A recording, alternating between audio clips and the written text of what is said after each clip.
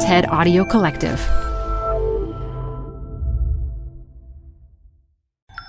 This TED Talk features artist and activist Yana Buhrer Tavanier, recorded live at TED Residency 2018. Support comes from Zuckerman Spader.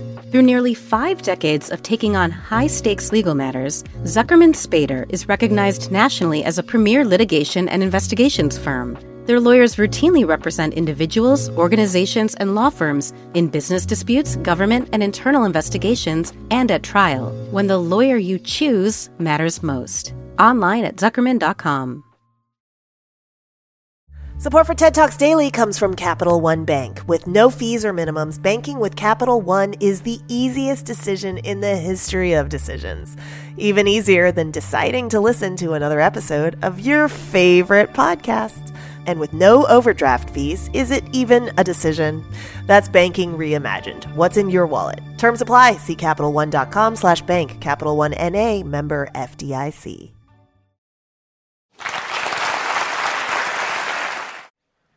In the summer of 2017, a woman was murdered by her partner in Sofia.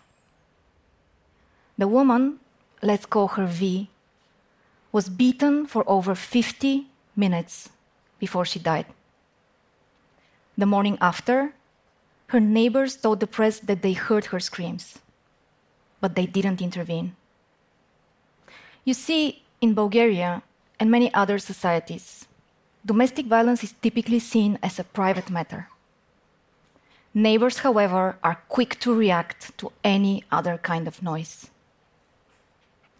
We wanted to expose and affect the absurdity of this. So we designed an experiment. We rented the apartment just below V's for one night.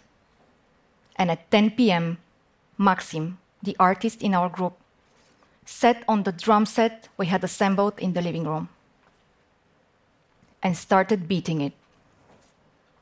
10 seconds, 30 seconds, 50 seconds, a minute. A light came on in the hallway. 1 minute and 20 seconds. A man was standing at the door, hesitant to press the bell. 1 minute and 52 seconds. The doorbell rang. A ring that could have saved a life. Beat is our project exploring the ominous silence surrounding domestic violence. We filmed the experiment and it became instantly viral. Our campaign amplified the voices of survivors who shared similar stories online. It equipped neighbors with specific advice and many committed to taking action. In a country where every other week the ground quietly embraces the body of a woman murdered by a partner or a relative, we were loud and we were heard. I am an activist, passionate about human rights innovation. I lead a global organization for socially engaged creative solutions. In my work, I think about how to make people care and act. I am here to tell you that creative actions can save the world. Creative actions and play. And I know it is weird to talk about play and human rights in the same sentence. But here's why it's important. More and more, we fear that we can't win this. Campaigns feel dull, messages drown, people break. Numerous studies, including a recent one published by Columbia University, show that burnout and depression are widespread amongst activists. Years ago, I myself was burned out. In a world of endless ways forward, I felt at my final stop. So, what melts fear or dullness or gloom? Play. From this very stage, psychiatrist and play researcher Dr. Stuart Brown said that nothing lights up the brain like play. And that the opposite of play is not work, it's depression. So to pull out of my own burnout, I decided to turn my activism into what I call today playtivism. When we play, others want to join. Today, my playground is filled with artists, techies, and scientists. We fuse disciplines in radical collaboration. Together, we seek new ways to empower activism. Our outcomes are not meant to be playful, but our process is. To us, play is an act of resistance. For example, Beat, the project I talked about earlier, is a concept developed by a drummer and a software engineer who didn't know each other 2 days before they pitched the idea. Beat is the first winner in our lab series, where we pair artists and technologists to work on human rights issues. Other winning concepts include a pop-up bakery that teaches about fake news through beautiful but horribly tasting cupcakes. Or a board game that puts you in the shoes of a dictator so you get to really grasp the range of tools and tactics of oppression. We did our first lab just to test the idea, to see where it cracks and if we can make it better. Today we're so in love with the format that we put it all online for anyone to implement. I cannot overstate the value of experimentation in activism. We can only win if we're not afraid to lose. When we play, we learn. A recent study published by Stanford University about the science of what makes people care reconfirms what we have been hearing for years. Opinions are changed not through more information, but through empathy-inducing experiences.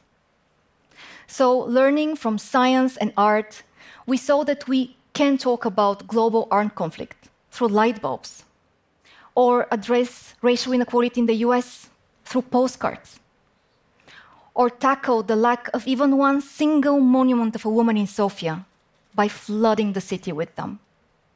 And with all these works, to trigger dialogue, understanding, and direct action. Sometimes, when I talk about taking risks and trying and failing in the context of human rights, I meet raised eyebrows. Eyebrows that say, how irresponsible, or how insensitive. People often mistake play for negligence. It is not. Play doesn't just grow our armies stronger or spark better ideas. In times of painful injustice, play brings the levity we need to be able to breathe. When we play, we live. I grew up in a time when all play was forbidden. My family's lives were crushed by a communist dictatorship. For my aunt, my grandfather, my father, we always held 2 funerals. One for their bodies, but years before that, one for their dreams. Some of my biggest dreams are nightmares. I have a nightmare that one day all past will be forgotten and new clothes will be dripping the blood of past mistakes. I have a nightmare that one day the lighthouses of our humanity will crumble, corroded by acid waves of hate. But way more than that, I have hope. In our fights for justice and freedom, I hope that we play, and that we see the joy and beauty of us playing together. That's how we win. Thank you.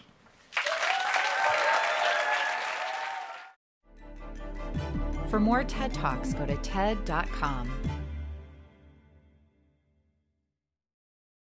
Support for TED Talks Daily comes from Odoo. If you feel like you're wasting time and money with your current business software, or just want to know what you could be missing, then you need to join the millions of other users who switched to Odoo.